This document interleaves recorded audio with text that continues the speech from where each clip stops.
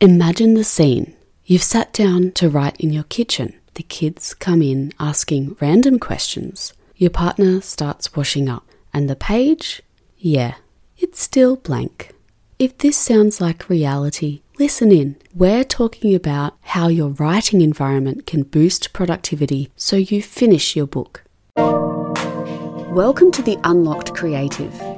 Has it been on your heart to write and self-publish a book? It's simpler than you think to become a published author. Hi, I'm Siobhan, and after decades of having a first draft, I finally decided to take my power back and bring my book to life. In less than 3 months, I was able to self-publish my first book, and my mission is to help you to do the same. In this podcast, you'll learn how to start writing, find time to write, get unstuck and find motivation, learn the complete process of writing a book, uncover your unique story and who you're writing for, self-publish and market your first book. You can do anything with your God-led creativity. If you are ready to step into unlocking your own potential in your life, you are in the right place. I'm your girl. Grab your cat, your coffee, and turn on your computer. Let's write.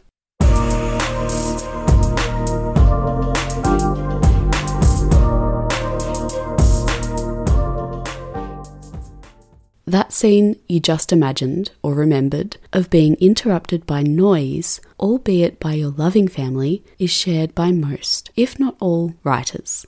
Where you write ties into how you write. Where you write will shape your writing, what you produce or don't, as the case may be. But what makes a writing environment ideal? Now, you might not like this answer. There's no one size fits all. There's no magic formula. The writing environment depends entirely on you. So, where do you usually find yourself most productive? Is it in an office environment with a gentle hum of keyboards and conversation? Is it at home without other people in the house? Is it somewhere completely different, like a cafe or, sitting by a lake? This is for you to work out. Where do you work best? I'm going to go through a few questions for you to ask to work out whether your environment is less than ideal and what to do about it. How often are you interrupted when you write? If it's more than once, you'll need to change the time you write or the environment or both. On a scale of 1 to 5, where 1 is clenching your teeth and 5 is a deep satisfied sigh, how relaxed are you? If it's 1 to 3, time to move somewhere else. When you go back and review your writing, how much editing do you need to do? More than usual? Then go somewhere else. When I wrote my memoir, the place that I wrote most in was right here, actually, in our office. It's a little room with a couch, my computer, and desk, and a bookcase. And I sat on my couch with my computer on a pillow, with a coffee usually, a protein bar maybe, and, some chirping birds out the front, and the hum of traffic as the day began. A few times I did run out of coffee, and I went through a takeaway drive-through and bought a coffee and sat in the car with the computer by a local pond. I couldn't see the pond, but, I just had the computer screen there with me. But it was more about knowing that I was somewhere else that was interesting for those particular days. And it wasn't often. That was kind of the rare occasion that would happen. But it did feel like I was honouring writing and giving it a holiday from my office. Now, there are other factors that come into this whole environment being ideal for you. For example, you can't control if you're down by the lake and there's a leaf blower. So, here are some tips to make your environment more ideal. And by ideal, I don't mean a tranquil island, unless that works for you.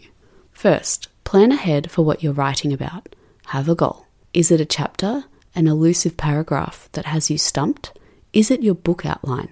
Second, know that some things are out of your control and may mean that you need to move your writing session. Third, have you had the conversation with your partner about how this book is your work? It's time to be assertive and communicate clearly about your writing as a project. Have firm boundaries and put them in place. Fourth, our environment is internal and external.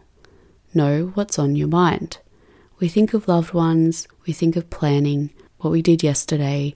So if you need to, start your session by journaling on your thoughts, then focus on your environment, then concentrate on the book writing task at hand. Free your mind to write. 5th, the key really is this. When do you write? Do you write better in the morning or evening?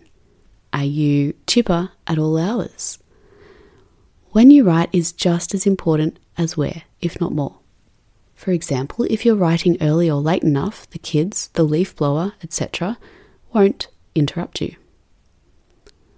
To recap, I've touched on the key questions to ask yourself about your writing environment and given you 5 steps to plan your writing environment for optimal productivity.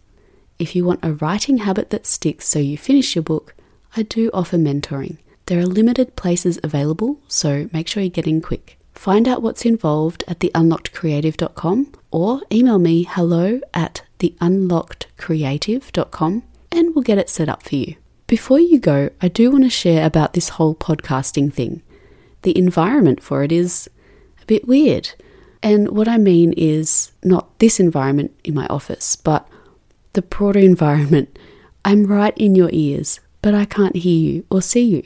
But I know you're listening. So I want to give a shout out to all you listeners, and many of you are in the USA and Canada.